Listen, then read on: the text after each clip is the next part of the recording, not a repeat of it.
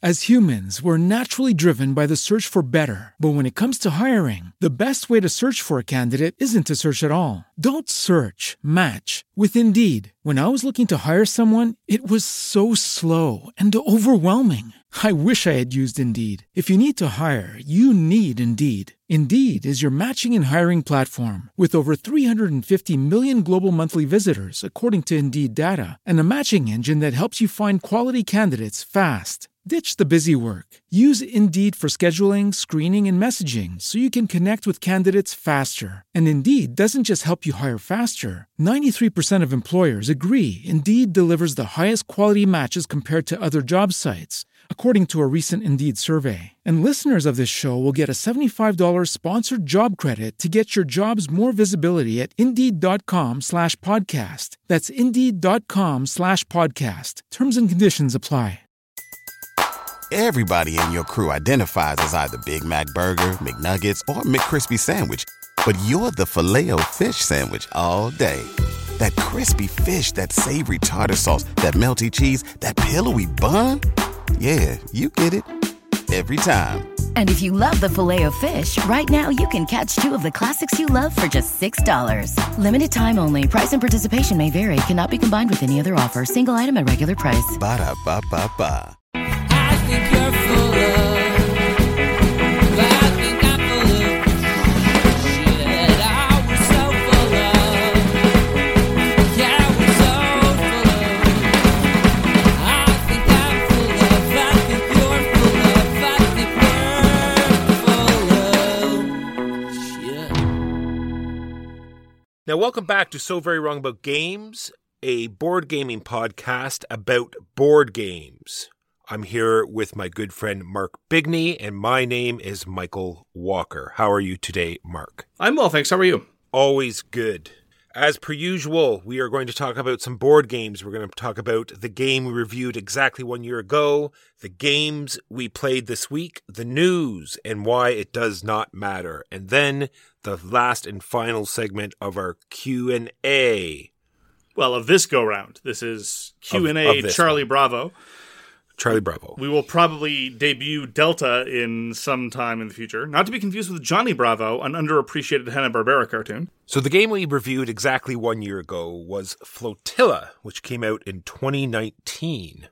I would just say that because we usually don't review games that are so old. This was designed by J.B. Howell and Michael Michalczyk and published by WizKids. And this is a game that I still have and is still in my collection and will remain in my collection. It is one of those games that has two huge phases, like we just talked about with Fjords and or Blue Lagoon, where the two phases are very distinct and still very entwined with each other. And it's a great deck building, get your engine in place, build your little flotilla, post-apocalyptic. Tons of theme, interesting stuff going on. Love Flotilla. So I'd say it's more of a hand builder. It's one of in the Concordia style where all the cards immediately go into your hand and you have a card that cycles your cards back in. I like a lot about Flotilla. I don't like it at 2.5 to 3 hours, which is normally how the game plays out, especially since that all-important transition from the first phase to the second phase is the most fascinating decision in the game. And the truly interesting dynamics I find in Flotilla are when some number of players are in phase 1, while some other number of players are in phase 2, and when those players in phase 1 dig in their heels, either because they're getting stubborn and they've made a miscalculation, or because they're actually going to be able to profit from people being in phase 2. Or the corollary of that, of course, is people going to phase 2 prematurely or somewhat earlier than expected. The problem is, when you only have that one important decision point, I'm not saying it's the other decision points aren't important, but when that one decision point is the most interesting one, and when those dynamics frequently fail to materialize, too many games of Flotilla, somebody goes to phase 2, everyone follows shortly thereafter, either because the timing made sense or because of groupthink or whatever. I mean, Flotilla's fine. I've played it a couple times since we reviewed it. It's okay. I just wish that a developer had either honed down the length or maximized these points of friction and sort of decisional asymmetry in the phases, because then I think you really would have had something excelling in that field.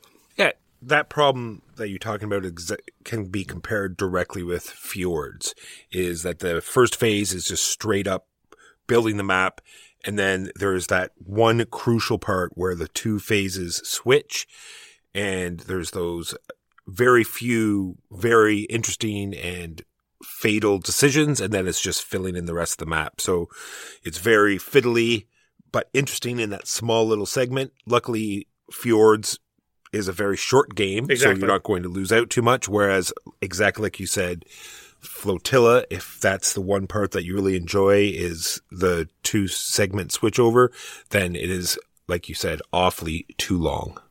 And that was Flotilla by WizKids.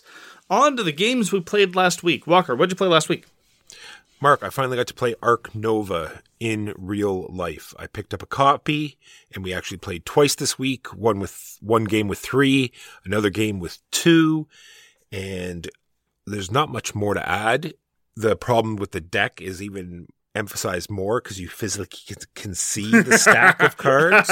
Like when you're playing it digitally, it's sort of like flat and you don't really notice that there's 5 million cards that you have to search through.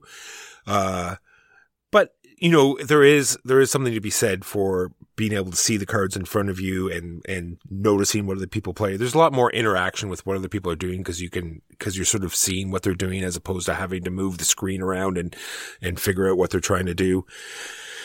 In the 2-player game, a card came up, which I couldn't believe because we were talking about how hard it is to get the cards you need. Yes. And then to add a card which lets you take a card out of someone else's hand seems almost unforgivable. Well, that's one of the surprising ways in which Ark Nova really is very similar to Terraforming Mars. You're entirely right to point out that in your early descriptions of Ark Nova, that it is simultaneously very similar and yet utterly dissimilar to Terraforming Mars. One of the ways in which it's very similar is the pointless and gratuitous take that element, which serves for no solid gameplay purpose other than the shallowest veneer of player interaction. Plus, is it Terraforming Mars they compare it to? I thought it was Agricola, right? Because you have cards that need prerequisites to put out other cards, and you're putting animals. The prerequisite system in Agricola is exactly the same. It's just as restrictive. Animals and pens. Yeah. That minor improvement that needs one profession in order to play is just the same as that eagle you pull, which requires 3 birds from North America that you previously. Yeah, it's exactly the same. Good comparison. I'm just Good saying. Pull. Solid work. To compare the two, I know. I'm just saying it's not a good comparison to Terraforming Mars, in my opinion.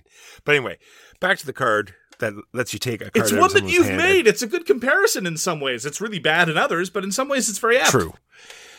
There is a defense to it. You can give them $5 instead of giving them the card, but you can simply just wait till the person doesn't have $5 because money is very tight in this game, and then play it. And even losing the $5 can be just as devastating, right? Because you're saving up for that big animal and suddenly now you don't have the money, so you have to wait yet another whole phase to get that animal out. Anyway, I can see why people enjoy it. There is a lot there. It is sort of that build up, that sort of promise that I'm going to get that really interesting combo this day. Like my tableau is going to synergize and I'm going to have this cool engine, right? There's always that promise of what might be, right? And I think maybe that is what is pulling people into games like Terraforming Mars and Ark Nova. I don't have any difficulty seeing its appeal. And indeed, there are so many things about Ark Nova that I really, really like. Married to a better deck, if Tom Lehman would just design an expansion where it's like, all right, I'm going to take the mechanics of Ark Nova and I'm going to design my own deck, I'd play that game in a heartbeat. So Ark Nova is designed by Mathis Wiggy and published by Feuderlin Spiel. Played another game of Massive Darkness 2 Hellscape. It remains as stupid and as enjoyable as ever. In point of fact, somebody on the Patreon Discord gave me some pushback, and he was basically, the thrust of the message was, Mark, like what you're going to like and own it. Oh, I absolutely own it. The thing is, I'm very careful about when talking about my enthusiasm when I don't think that my enthusiasm is warranted or universalizable. My enthusiasm for Massive Darkness 2 Hellscape is because I will happily play stupid dungeon crawlers. And so long as they're not terribly overlong, I will play almost any stupid dungeon crawler. The difference between Massive Darkness 2 and something like, just for example, Cthulhu Death May Die, is that the latter does something interesting, borderline subversive with its theming, many more interesting mechanisms. The scenario structure is fascinating, etc., etc., etc. Massive Darkness 2 Hellscape, on the other hand, allows you to drown in treasure and kill things, which is its own kind of appeal, but not necessarily a great design triumph. And so that is the context in which I am very, very careful to hedge my recommendation, and indeed not recommend Massive Darkness 2 Hellscape. I began the long, arduous process of integrating stretch goals into the game experience. This has been a long unpacking procedure. And I've been experimenting with some of the new classes because, as I mentioned, we live in a post-root world and all the classes have a strong degree of asymmetry. I got to play around with the wizard, who has this action wheel where the wizard has access to a bunch of spells. Unlike in the old days in D&D where, the wizard would sit down and have to pre-prepare their spells and memorize them, the wizards in Massive Darkness are kind of like on some sort of random cavalcade. They're even more arbitrary than the rogue. I talked about how the rogue's mechanisms were kind of thematically appropriate. The wizard's makes no sense. It is not what inspires a sort of scholarly, reflective bent. They just have 4 spells that go on a cycle, and when you cast a spell, you move on to the next spell. And so it's kind of like this kaleidoscopic wheel of noise that you have to manage. If anything, it would have definitely suited a more chaotic type of playstyle. It's still enjoyable. Managing the system is cool. It just doesn't have the sort of same thematic hook that it might have with other ones. And I do love me some support classes, and the Paladin class remains one of my favorites in terms of doing that. And the scenario design so far has been fine. I looked with trepidation. The second mission that I played was an escort mission. I'm like, ooh, escort missions are usually the bugbear of anyone who's done those in video games or in other contexts. This worked out okay. It's relatively easy to keep the person safe, and so it's just another timer element that's added on top of having to keep the area relatively clear of monsters. And so I'm looking forward to playing Massive Darkness 2 with a larger player count, both because I think it will open up the ability to support other characters, and because I think it will ease the managerial load of having to deal with all those components. One of the tragedies of solo gaming is everything has to be within arm's reach, and you're responsible for everything. Now, there's precious little upkeep in Massive Darkness 2. Some of the AI is really quite clever. The roaming monsters do very interesting things on their AI, but it's all very easy to execute. It's more just a question of being able to reach everything, what with your literally dozens of bags of minis of different types of monsters, and the dozens of decks of cards. Again, I'm not exaggerating here. Dozens of different decks of cards, and on top of that, the tokens. It's manageable. I've done it, and I'll do it again. I would just rather have a whole bunch of helpful little hands, so of course I can't be playing with you. So I am still enjoying Massive Darkness 2 Hellscape for what it is, and if you're in the mood for something dumb and not particularly original, and you like almost all dungeon crawlers, well, in that context, maybe I can recommend it. And so that was Massive Darkness 2 Hellscape by Alex Olteanu and Marco Portugal, fulfilled by Cool Mini or Not this year. I played a few video games that does that wizard thing the same sort of way, where you have the same spells and you have to cycle through them in a certain order. So you like cast some spells that you don't need. So when you go into this room where you need a particular spell, that one is ready. Oh, really? Or the other mechanic was every 4th spell would cause a stun. So you'd cycle through a bunch of spells uselessly just so the stun was ready for, that spell that you wanted. Huh. Maybe that's what they're going for. I got to play a Kickstarter that just fulfilled called Foundation of Rome. So this is another ridiculously overproduced game. The designer is Emerson Masucci, the same designer that did Century Spice Road and Spectre Ops. It was put out by Arcane Wonders, and it really is everything I wish Big City was. Oh. Where Big City is putting out these buildings to zero excitement and zero, mechanics, where Foundations of Rome is all buildings sort of key off other buildings. It's very important where your buildings are. It's sort of Chinatown where you're trying to buy certain plots of land so you can have buildings next to each other.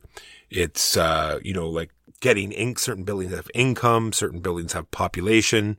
There's all sorts of additional modules you can add that are like larger monuments or bidding for the land squares. Can't wait to play it more. You draft a hand of, like Chinatown, there's a grid, 9x9 grid. I'm not sure how many squares it is. And you draft a bunch of cards randomly off the deck. And then there are 3 phases to the game, which are all the rest of the squares equally dealt into 3 piles. And then a tableau of 5 cards come down, and either your buying a card, or you're taking your income from your buildings, or you're placing a building where you have the proper land divvied out for that building. They're in all sorts of different shapes. They're 3-dimensional. They look fantastic. Can't wait to play again. Everyone enjoyed it at the table. If you want to check it out, we have it up on YouTube. Foundations of Rome. Played a game of Planet Unknown on the topic of various shapes and recently fulfilled Kickstarters. This was observed by one of the players as being an incredibly Kickstarter-y game. It was very evident that it came from Kickstarter. This was meant as both a compliment and as a demerit, I think, and I think that that's a very, very apt comment.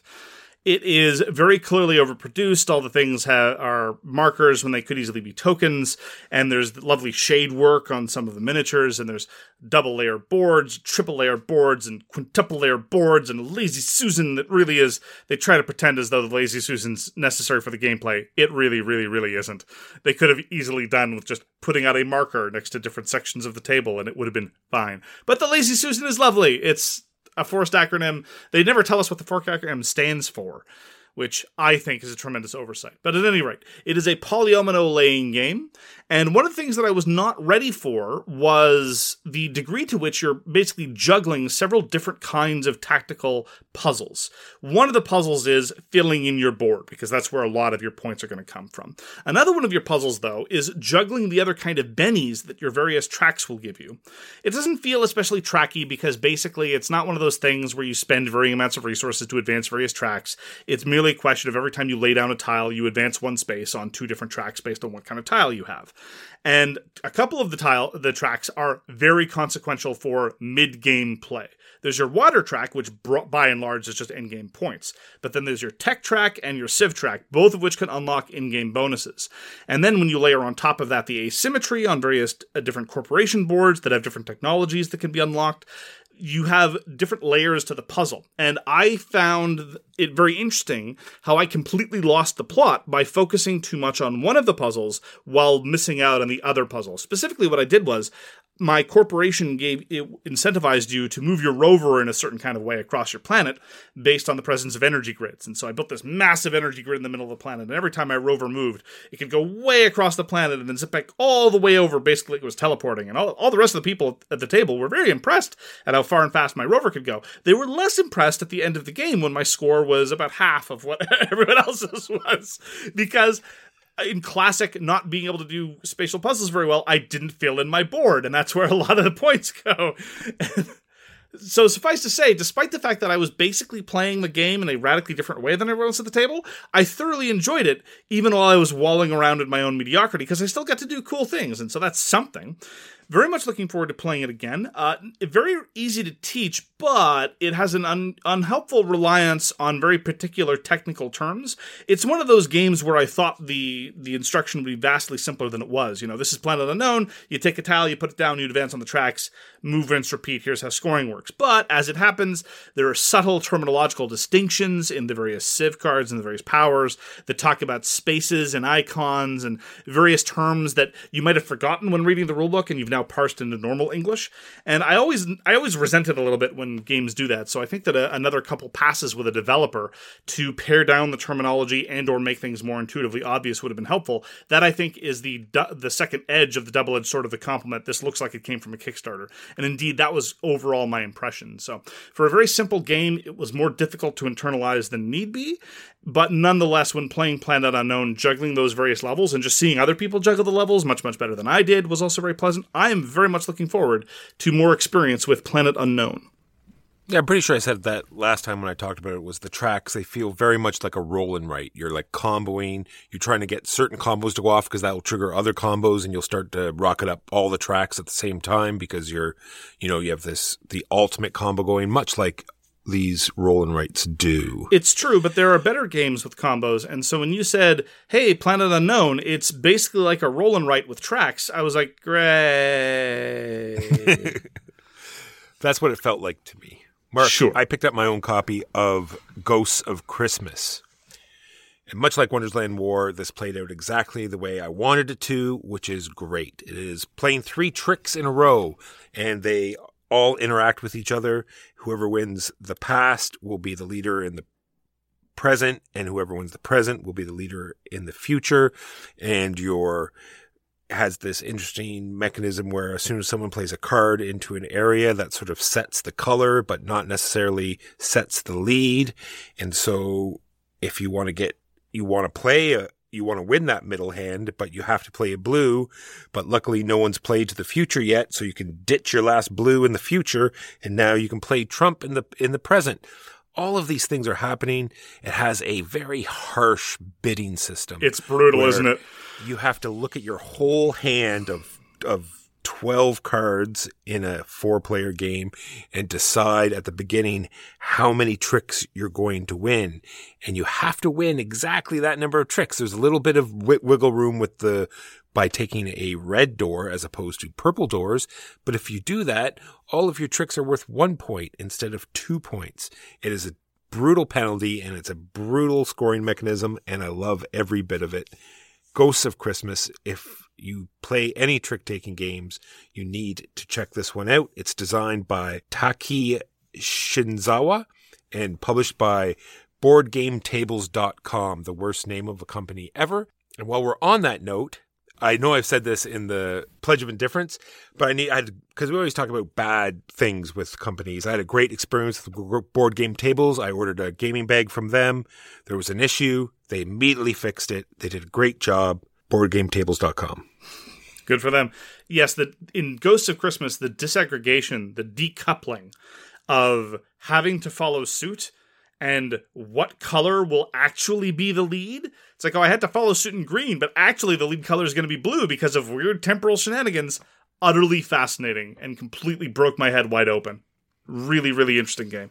Played another game of Imperium the Contention. This is the incredibly stripped down 4X-ish adjacent thing by Gary Dworetzky at Contention Games. And one of the things that I want to stress, I was showing it to a new player, to contrast it with Planet Unknown. Again, I had a great time with Planet Unknown, looking forward to playing it again. Imperium the Contention is always a game that I think is going to be harder to explain than it actually is. It's like, okay, here are the phases, and we play a card, and I mean, mostly the cards are transparent. I mean, I keep thinking I'm going to have to decide what an asset is. I'm going to have to talk about attaching. And he's like, no, it's always transparent. Like, 99% of the keywords are either incredibly straightforward and or easily referenced on the back of the rulebook, and you nonetheless get a lot of the 4X experience in all its combo-tastic and combat-related glory. The other thing that was really a welcome change, we've been playing a lot of relatively component-intensive games, and I didn't play it immediately after Massive Darkness 2, but it was also a delight to be able to just open up a small box, hand someone a deck of cards, and be done most of the setup at that point. I didn't have to worry about a whole bunch of other decks of cards, sorting 3 different piles of tokens, or anything of that sort. It was very, very nice. I appreciated that a great deal. Imperium the Contention is a game we've played a lot. We gave it a full review. Huge fan of Imperium the Contention. It was very nice to go back to it. It was only 2-player you played it at? Yes. Nice. So we've been playing an older game on Board Game Arena. This is called Legendary Inventors. It's designed by Frederick Henry, the same designer that did Timeline, and it's published by Bombix. And so what you're doing in Legendary Inventors is that there'll be a row of inventions, and you have a bunch of inventors, and they have a bunch of skills. Either they have light bulb skills or gear skills or beaker skills or compass skills, and it's 1 or 2 of each one. And then the corresponding inventions need those skills. So you can play an inventor to a invention and you fill in the squares of their skills. And then it's sort of like a area majority. Whoever has the most cubes on an invention when it's finished gets first pick of the goals on them. So there's a bunch of different things. You can have some special abilities. You can have some numbered tokens that will increase the skills on your inventor's cards, or you can just score the card. So it's this interesting, trade-off early game, trying to get your stats up. When are you, the typical, when am I going to start turning these cards into points as opposed to building my engine more? And I think it's a great game. I'm looking forward to trying it with you, Mark. Legendary Inventors. Played another game of Capital X 2. I talked last week how there was Capital X 2 Pocket and Capital X 2 Generations. I played in the Generations version, and one of the things that Generations has that Pocket does not is a solo mode. And I was intrigued by the solo mode because I'm always looking for solo modes that, number one, feel like the base game, and number two, don't have mountains of upkeep for running the AI. And I have to say, I was very pleasantly surprised and impressed with the AI version of Capital X 2. For a card game that's very dynamic and very confrontational and very much about area majority, and at the same time threatening people's positions entirely because you want more in a given suit, but the suit will be capped at a very hard limit based on what's available in a public tableau, the AI is surprisingly responsive given a very, very simple set of operations. And there's a certain amount of foreknowledge. You'll be able to look at a sideboard, which is a reserve, and the AI will play the reserve if it can, or will hold it for later rounds if it can't. And this helpfully mimics how the draft normally works, because at the top of every round you draft the cards so you have a sense of what your opponents will be able to play. It's more about foreknowledge than it is about denying your opponents what they need. But by the same token, there's a certain level of predictability with what cards they're going to play round on round, with the slight possibility of then throwing a complete curveball that you had no way to anticipate. And so there's this lovely layering of risk about how you're approaching the mid-round scoring. Like, okay, I'm going to win that suit, I might win that suit, I'm definitely not going to win that suit. But you have to keep in mind that there's always the possibility that they're going to top deck instead of playing from a face-up tableau. It's rare, but when it happens, it can be quite consequential. And that alone, I thought, was a very, very clever innovation, and it did a very good job of mimicking some of the late-round surprises that you see in a game of Capital X.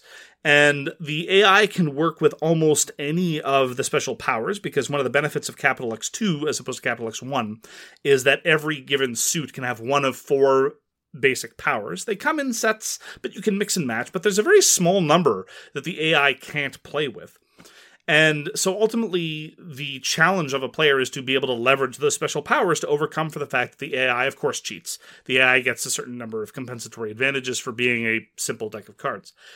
I thought it was great. I was very pleasantly impressed. I've said before, Eilif Svensson and Christian Amundsen Ostby, the two who designed Capital X 2, as well as the first Capital X, I've never gone out to find their work, but everything that I played of them has been very solid and clever. And so I think for the future, they're going to be a pair, and individually, they're going to be people I'm going to be looking out for, because Capital X 2 is a great game, and I've been very, very pleased with my experiences with it. And the solo mode is shockingly clever. And I will say, it's certainly not a component monster, but there are a certain number of trailing components here and there, because some of the special powers of the various suits do require, for example, their own sideboard. So there's a sideboard and 4 markers, one for each player color, that exist exclusively by virtue of the fact that sometimes with one of the suits, you'll be playing with this one special power. And that just goes to show two things. Number one, the variety that's baked into a lot of the special powers, but also number two, the fact that there can be a certain amount of component creep, even in relatively simple and elegant games like Capital X 2, just to highlight one of the reasons why I was so pleased with my experience with Imperium the Contention. I can't wait to show more people Capital X 2. It's been a great joy, and I'm glad it was shown to me. And even the solo mode is surprisingly solid. So, Mark, I got to win my first game of Paint the Roses, which is not, a gigantic feat, but it was an interesting end to the game where we needed just to place one more tile. I had placed it and I had put my cubes on, and I had an easy card, which just meant that it was going to be 2 colors they had to choose. Now, the problem is that they were 90% sure what the colors were, but they weren't sure the number on my card, because the number is going to tell you how far you move along the track, and we needed to move at least 2 spaces. If my card was a 1, we would lose.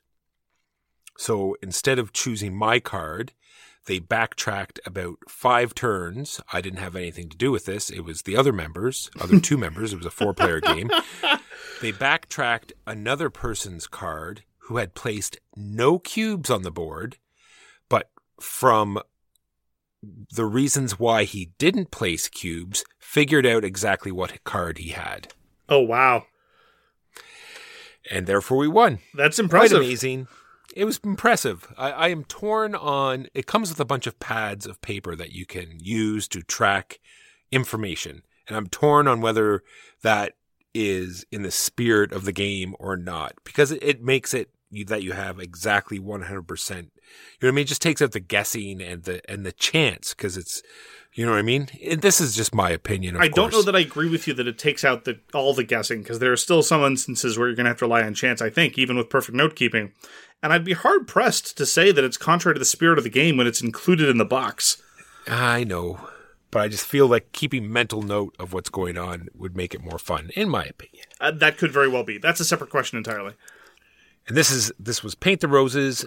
It is a game where you are placing tiles and making combinations of a card that you have in your hand and putting out cubes. And you're telling the other players what other tiles match what your card is. And then every turn you also have to make a guess. So you're trying to figure out what card is giving you the best chances or which ones you know for sure. And it happened in both games we played so far, where there was a couple that we knew for sure, and you sort of choose one of the two to give you a better board position, because sometimes you don't want to advance past a certain point on the score track. So you take the lesser one, so you just bump up against it and not quite pass it, and then you hit it. Anyway, interesting strategies in Paint the Roses. This was designed by Ben Goldman and put out by North Star Games. It's interesting how the cooperative deduction, sometimes has to give way, or at least is intention with, managing the pacing of the game, because you win or lose in Paint the Roses by virtue of the placement of either the rabbit or the Queen of Roses, and they advance on the track based on whether you guess correctly or incorrectly, and they advance at certain rates and so forth. And you're right, very, very early on in some of our plays of Paint the Roses, you're like, well, I know what this card is, but if I guess this card right this turn, then I have to worry about the tracks advancing too quickly. It's an interesting trade-off. Finally, for me, played another game of Space Alert. Space Alert is one of our favorite co-op games by Vlaada Chvátil, a game of utter chaos and madness where nothing ever goes right. And indeed, this was a very paradigmatic example of that case, because we had our 10 minutes of frenetic planning and activity and running around and desperately dealing with the threats and saying, I think we've dealt with that.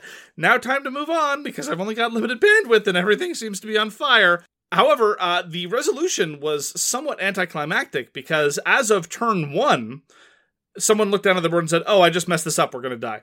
Because instead of doing something on turns 2 and 3, something was done on turns 1 and 2. I'm not going to point fingers. I was the chief of internal security. I'm a team player. I will merely point out that no internal threats caused us any problems, that I'd done my job. It would be the act of a tremendous churl to point out that it was the comms director's fault that we lost and died in a blazing fireball. And I am not a churl, so I would never say such a thing. How dare you imply that I would? Still had a great time, even though the actual resolution fell entirely flat very, very quickly, such is the way of things. Space Alert, Vlaada Chvátil, CGE, wonderful time. Actually, I find that's the funnest part. Anyway, and lastly for me, we're back to Reichbusters campaign. We did mission N2. What does that mean? It doesn't mean anything. It means that we went through a portal and we're in a bad place. Good news is that it is a place that we're not really supposed to be. So we're back to doing interesting stealth stuff where there's like harsh line of sight because everything's pitch black and we have nothing but flashlights. They have nothing but flashlights. It was the first mission where we actually were all successful, as opposed to, shooting Louis ahead with the mission objective and having him sprint out and dive through the exit while the rest of us get captured. We all got through the exit. It was a very interesting game. And I think this might be a campaign that we might actually finish without having to force it. Reichbusters is designed by Jake Thornton and put out by Mythic Games. And those are the games we played last week.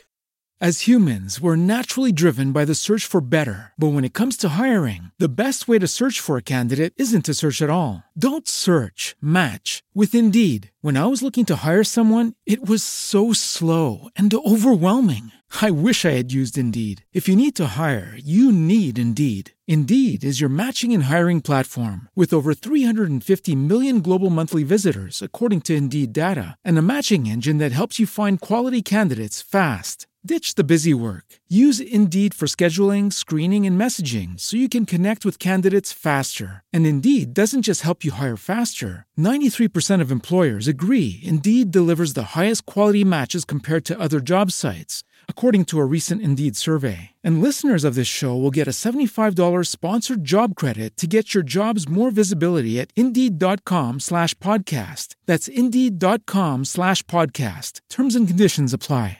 Now on to the news and why it doesn't matter. Mark, we like Durance. It is a no game master type role-playing game. Now there's this other game coming out called Tough Calls Dystopia. It doesn't claim to be a role-playing game. It claims to be a 100% negotiation game where you're on a post-apocalyptic world, and they say there's tough decisions to be made about supplies and water consumption and politics and everything that Durance is, but they, for some reason, don't want to tag it with a role-playing type system. Well, sounds promising. It does. I'm very much looking forward to it. This is designed by Diego Burgos and Margata Pinto, published by Fractal Jutos. It could be one of those things where, like Inhuman Conditions, where it bills itself as a kind of a board game, but it's very akin to an RPG in a lot of ways. You said I was a robot, Walker. That was very hurtful of you. Anunnaki Dawn of the Gods is back on Kickstarter. We reported on this back before when it was yanked. This is Cranio Creations' latest Kickstarter that went down in somewhat ignominy the first time it was posted, but it is being co-designed by Simone Luciani, and therefore I am very, very keen on it. However, it is unclear at this point whether in the Norse faction, whether Tyr will be represented. And people who've listened to this podcast for a while know I have very, very strict principles about when the Norse mythology is being represented, that Tyr must be present, # no Tyr, no sell. They've lowered their prices. They've made the bundles more economically accessible. They haven't done anything with the VAT, but they've been more upfront with their add-ons because Cranio loves to ship out a whole bunch of extra promos and stuff for other more successful games. They've had a very, very rocky history with Kickstarter. I have no idea whether I want to trust them with this on this one, but I am very curious about some of the add-ons, like, for example, the new Barrage board, which apparently is particularly well suited to 2 players. But at any rate, we'll see how this version of the campaign goes up this time. This is Anunnaki Dawn of the Gods. And lastly, for me, I usually don't talk about miniatures, but I haven't seen an interesting Games Workshop miniature in a while. It's always been other companies where they catch my eye and I have to look at any. Long story short, the figure is called Arloch the Drowner. It's like this ghost ship that appears on the battlefield, and it zooms across and dumps out a bunch of people. Seems pretty interesting. The model is amazing. Games Workshop is slowly upping their game back to where they used to be as being the most interesting figures on the market. And that is the news, and why it doesn't matter. Now on to the topic, which is Charlie Bravo, questions and answers. Would you like me to go first? I'll go first. Why don't you go first, Walker? Most innovative designer that started producing in the last 5 to 10 years. As far as innovative I'm concerned, I'd probably say Artem Nichapurov, maybe Paolo Mori. There's a related question which is influential, and there I'd probably say Cole Worley and Volko Runke, even though I'm not necessarily huge fans of everything they put out. I have David Thompson and R. Eric Rose. Oh, they're both brilliant. I just don't necessarily know that it's... I'd put them in the same category as innovative. But yeah, sure. No, I mean, 2 of my favorite designers of the past 5 to 10 years. That's for damn sure. So, a designer, Walker, that you respect for their designs, but whose games you genuinely don't enjoy. Vidal Lacerda, I have here as my answer. Yeah. I have Cole Worley. I respect the heck out of his design philosophy, but other than Root, I haven't really liked a lot of his games. Some work of Amabel Holland, although I do like a lot of what she's done. And Andrew Parks, everything but Core Worlds. I haven't liked anything but Core Worlds, but usually there's been a couple things that have been interesting. Mark, what is your favorite game that you don't get to talk about very often? Successors. I get to talk about Civ a lot because it's been so influential and so foundational, but Successors I doesn't come up a lot, which is sad. It makes me sad. I haven't even played 4th edition yet, Walker. That's a travesty. Travesty. I agree. Mine is I talk about it only because it's my favorite game. Level 7 Invasion. Great pandemic type troops on a map, special abilities. Love it. When is SwagCon? Never. Too much work. No time. Sorry, we'll leech off another convention and do a meetup instead. My response is SWITECon is whenever we're in the same room. So true. So true. There have been many SWITECons. Mark, given my feelings on GMT box covers, can we get a list of the best box covers on the market? Well, that's up to you, Walker. That's one squarely for you. Look at the Wonderlands War box. Look at the Ark Nova box. Look at the Spirit Island box. Bright, colorful, interesting pictures. You literally have 2 seconds to tell a customer what the game is about and sell them on it. Because that's what the cover is for. It's for when it's in a retail store and you need to catch the eye of a customer, and you need to tell them how fantastic your product is in 2 seconds. And remember, customers all react to aesthetic judgments the same way Walker does. And that's the important thing. Yes. Millions and billions of dollars in marketing has been wasted. All right. In these 4+ years of podcasting together, what is the most interesting thing that you've learned about each other? Mine is that you can maintain a high level morality and not have to kill anyone. See, you keep a high level of morality, Mark, and you haven't killed anyone. I attempt to keep a high level morality, and I've killed many people.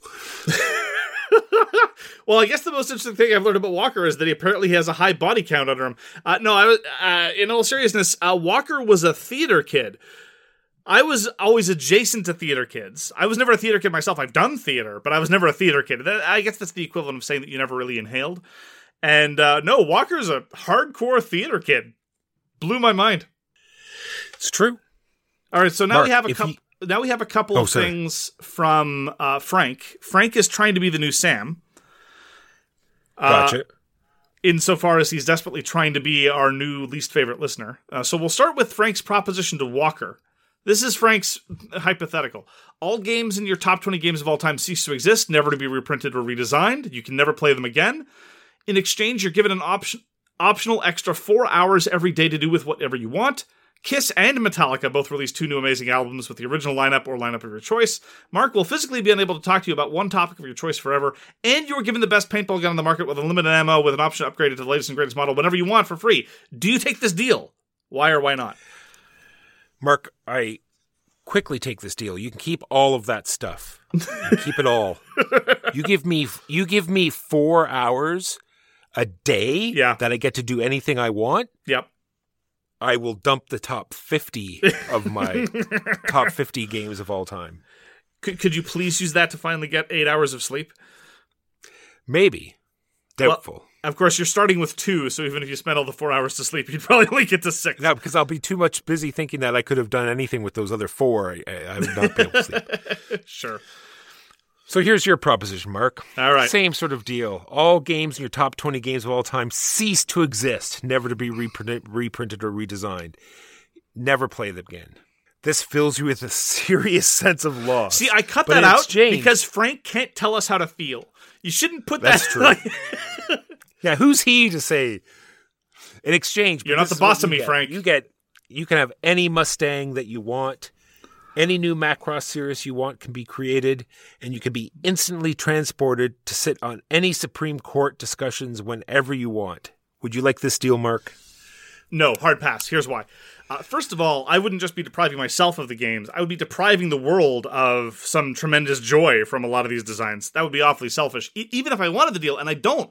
Here's why. I have the Mustang I want. I've got a 2011 GT convertible in beautiful shape. I got it for a song. You wouldn't believe how little I paid for this car. It's probably because I bought it in French Canada, and I was able to conduct the deal in French, and you buy it in Saint-Jérôme. It's a smaller market. Anyway, so I've got the exact car that I want. As far as new Macross series I want, I'm not good at directing creative endeavors. I'd probably ask for something stupid. Actually, I'd probably ask for the events of the Mega Road 1 when Kawamori has said specifically he has no interest in talking about those people ever again. That's why he had them disappear into the darkness of space.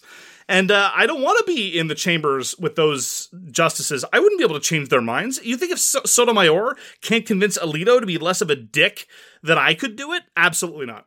So, Mark, if you could get a game reprinted by any publisher, what game and what publisher? I'd probably have Phalanx republish Civ. Phalanx is a designer with a bit of a spotty record. They're not always the best, but They don't tend to be error prone, and they'd probably include a whole bunch of optional rules that aren't any good. But if they could reprint Civ with the Western map, then that'd be pretty cool. Mark, you'll agree with this, I'm sure. Okay. The 1989 Aliens game, Oh, produced by Simon. good call. Oh, okay. I retract what I said. My pick is now Walker's one. Oh, very good call. Walker, what is your favorite League of Legends champion? I only had to pick one? Oh, I I'll put pick down as a many list as you of like. bunch. Leona, Jinx, Nunu, Blitz, Sona. For Okay. all those who know League of Legends, I don't have to go any more into that. If all gaming-related hobbies magically disappeared overnight, RPGs, video games, board games, everything gone, what hobby do you think you would pick up? I think I'd probably become one of those car guys. I guess. Car guy? Yeah, probably. I was thinking surgery, Mark. Give myself a self-lobotomy. But honestly, I think I'd just pick up reading again. I really miss reading, and I just don't have time to do it.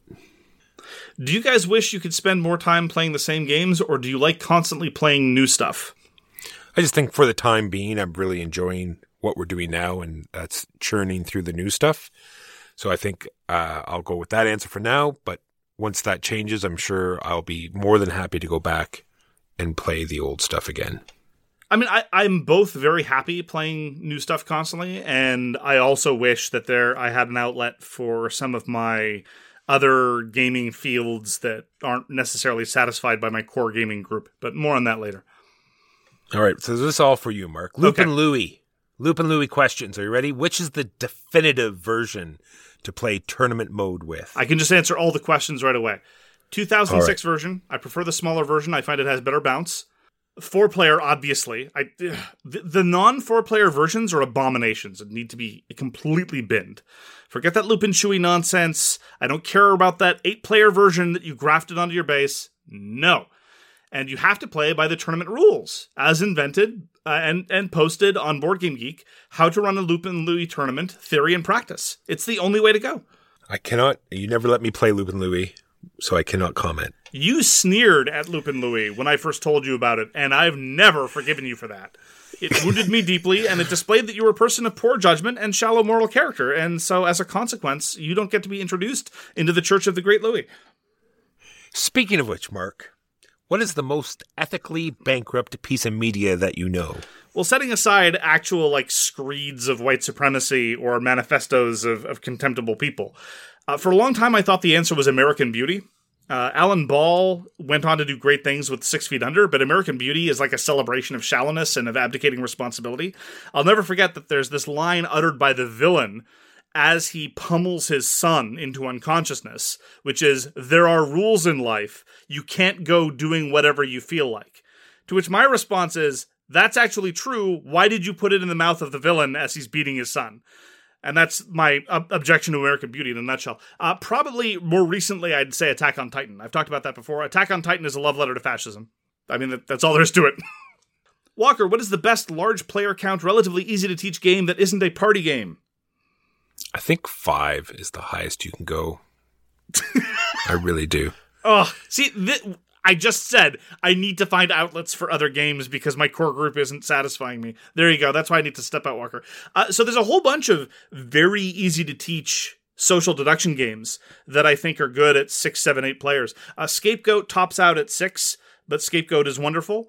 And Quest by Don Eskrich, his newest one, is very, very solid and can be played at any number up to 10. Do you find it at all difficult to rate games? Do you think the people that you play a game with sometimes impact your feelings about the game? Or is your brain able to evaluate the game on some theoretical playerless vacuum? Well, we don't spend much time rating games here for a variety of reasons. Yeah, that's what I have here. Rating games is for Camelotodians because that is a silly place. Well, I disagree with that. I think that ratings have a place. It just doesn't suit our format. And it's not a question of evaluating the game in some theoretical playerless vacuum. It's that we tend to play with the same people.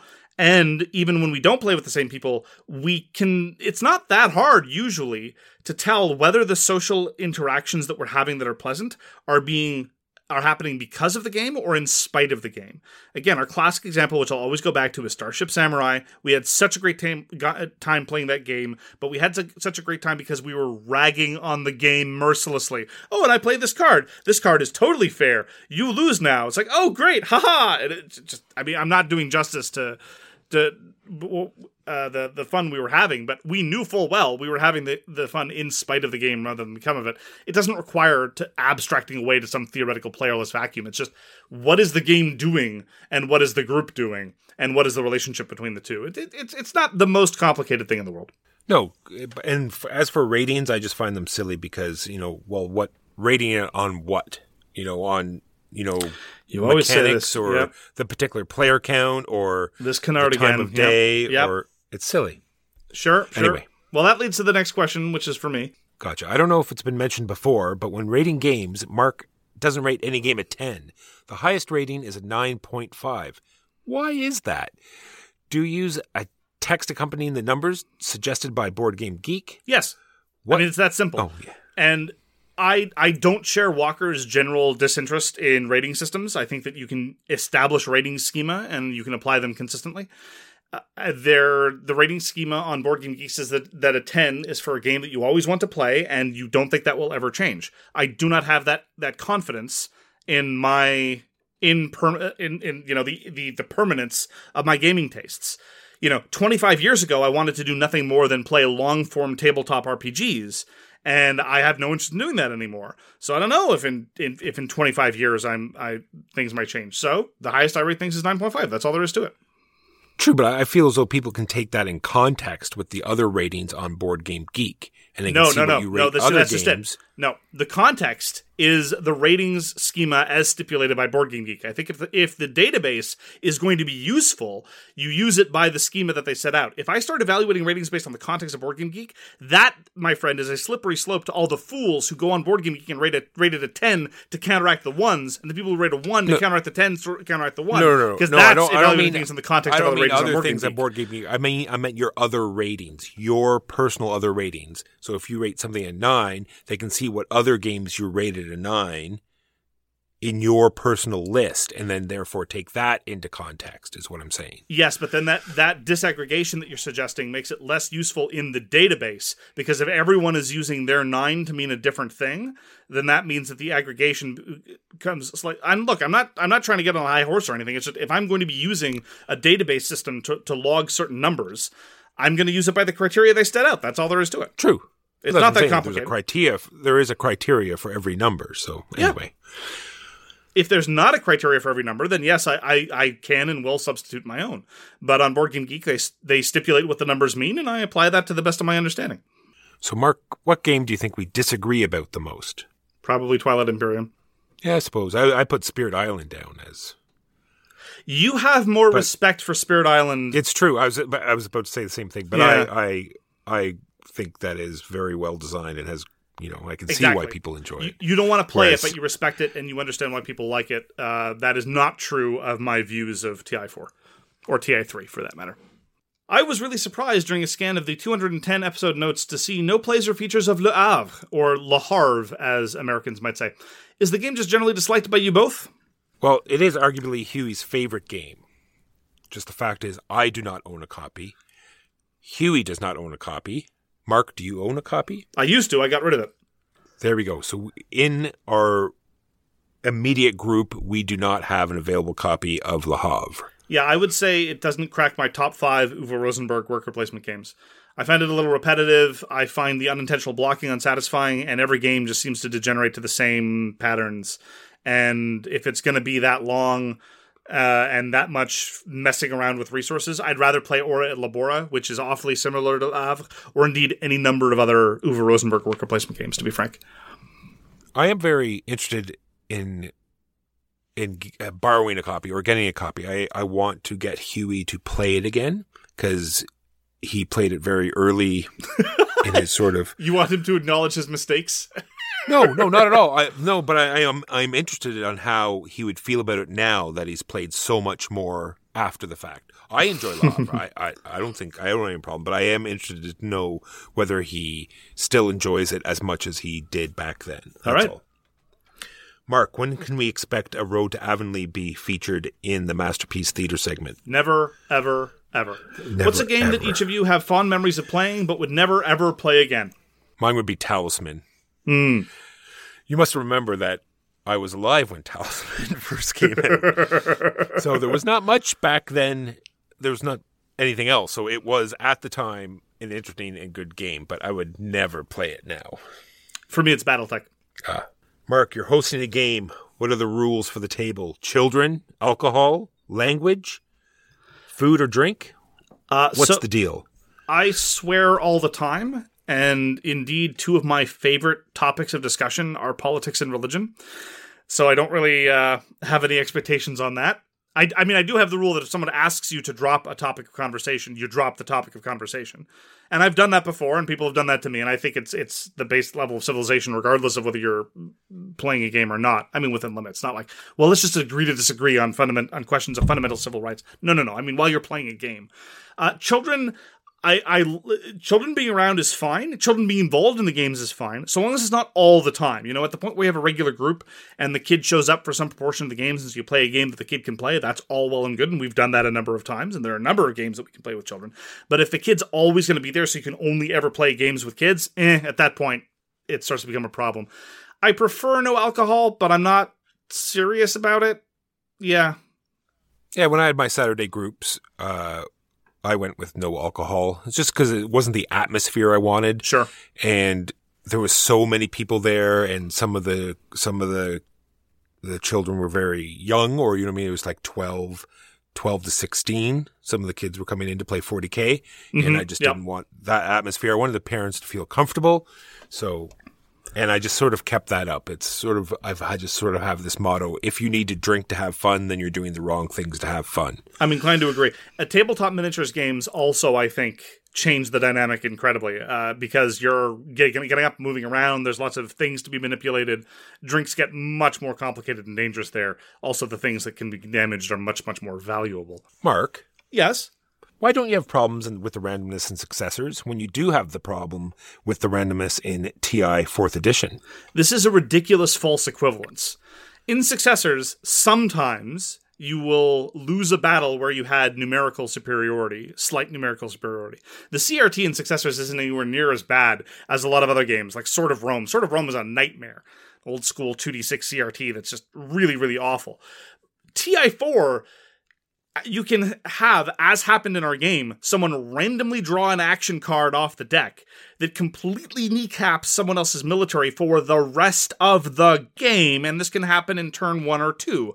Or, because of seating order, randomly because the person on your left or your right happened to take the first player marker, it can completely determine the result of a political resolution, also drawn randomly from a deck, that will completely kneecap your faction's special ability for the remainder of the game, or completely determine the economic course of things. Those are the problems that I have. It's not whether there is randomness, yes, no. That is grossly oversimplifying things. It's the level of complication, it's the level of handicap that it gives to somebody, it's how the randomness is focused, as well as just the probabilities involved. Mark, it's okay. You don't have to play it ever again. Thank you. Mark, we got a 10-minute warning. Do you want to reset, or do we get through the rest in 10 minutes? We can do the rest in 10 minutes. All right, Mark, realistic or super mecha? Realistic. What about you, Walker? Do you have thoughts? I have no idea what this is even referring to. Fair enough. Do you have board game artists that are your favorites / drive you to consider a game? I've thought about this a little bit. Clemens Franz is by far, I think, my favorite board game. You know what you're going to get. I know it's very standard Euro art, but in some cases it's very comforting, intriguing, cute. He's got hidden little things in all of his games. I just love his art. Similarly, like Franz Vohwinkel, as far as quote-unquote standard Euro art goes. I don't know that there's any artist that would make me consider a game that I wouldn't otherwise. Some of my other favorites are Vincent Dutré, Kwanchai Moria, Tani Pettit, and they absolutely increase my enjoyment of the game, but I wouldn't consider a game exclusively because of the artist. On that topic, Walker, would you become a diehard GMT fan if they had hired Kwanchai Moria, Beth Sobel, and Manny Tremblay to do their box covers? Mark, I am a GMT fan. I love It's true. almost all of their games. Their box art drives me mentally insane. Mark, how did you end up Pokemon Master of Canada? What did that involve? And what other gems are on your CV of your misspent youth? I ended up as Pokemon Master of Canada because I worked for Nintendo in their promotional arm for a couple years. And this was back when I was in undergrad, so this was side work. And I just happened to have I happened to have the theory that if I was going to be working promotions for Nintendo, I ought to know about the product. And so I boned up on the necessary information. This is just how I approach things. The same way I approach board games, right? I'm interested in this thing. I'd like to learn more about it. In that case, it was more professional application. And what it involved, I ran quizzes. I distributed merch. I displayed my superiority in Pokemon Stadium, which was the Pokemon game at the time when I was working for them.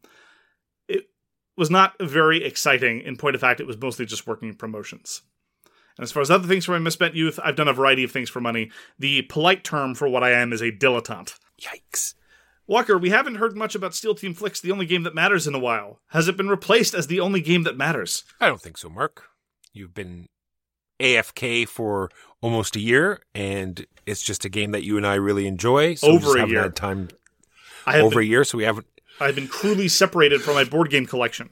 That's why we haven't played it. It's been in my basement that I haven't been to in 13 months. So thank you for reminding me of that painful event, listener. Mark, do you still yikes? Mark, do you still consider yourself a war gamer? What games open your eyes more than war games? If I wanted to start playing war games, which ones should I try first? Solo or two-player preferred? I was never primarily a war gamer, so it's not like I started in wargaming and then my eyes were open. It was the other way around. I started in Euros and then I started broadening my horizons. And I still consider myself a war gamer, even though I don't have many outlets for it. It's more a question of preference and proclivity rather than actual activity, I guess. So it's a more aspirational title, I suppose. And, the recommended war games are definitely any of the Undaunted series or the Commands and Color series. Pick your favorite time period and try to find an entry-level war game for that. And if you want to jump into something a little bit denser, I would suggest Combat Commander. I think those are all very accessible games that nonetheless give you a little bit of the feel of historical wargaming. Relatedly, why aren't there any low-luck, diceless war games like Gloomhaven is for dungeon crawls? And then the speculation is they can't be abstracted or not 0% luck. Okay, so in this incredibly narrow category, there are lots of no-luck war games for what it's worth. I mean, Rachel Simmons did a whole bunch. Meltwater is a great example of a no-luck war game. There are tons of ones from the old SBI days and some of the Avalon Hill stuff. But I just like to push back on one particular notion here that's implied, that the mere existence of dice means that it's high variance. In lots of war games, you're rolling like a fistful of 30 dice at once. You realize how flat the probability curve is when you're rolling that many dice? I would argue that in lots of buckets of dice war games, the probability curve is a lot flatter than in an average game of Gloomhaven. Just saying. My answer is that if you took out the luck or the variance, then it would become very procedural. And in some of these games that take a long time, you want to give the player a thought that they might actually come back. With just a little luck, a couple good rolls, they might get back in this game. I just need to defend Australia and I'll be fine. I don't understand why people will overlook the randomness in cards and chit pulls, but the moment a die is involved, it's like, ooh, too much variance. Depends on how it's used. Walker, are there any designers where you separate the art from the artist? I thought this was directed at you. I was supposed to read this question. Mark, are there any designers where you separate the art from the artist? Yes, all of them, actually. I mean, people all the time want to get me worked up about the political views of this, that, and the other. If it doesn't impact the gaming world, I don't care. Agreed. That's why I didn't want to answer it.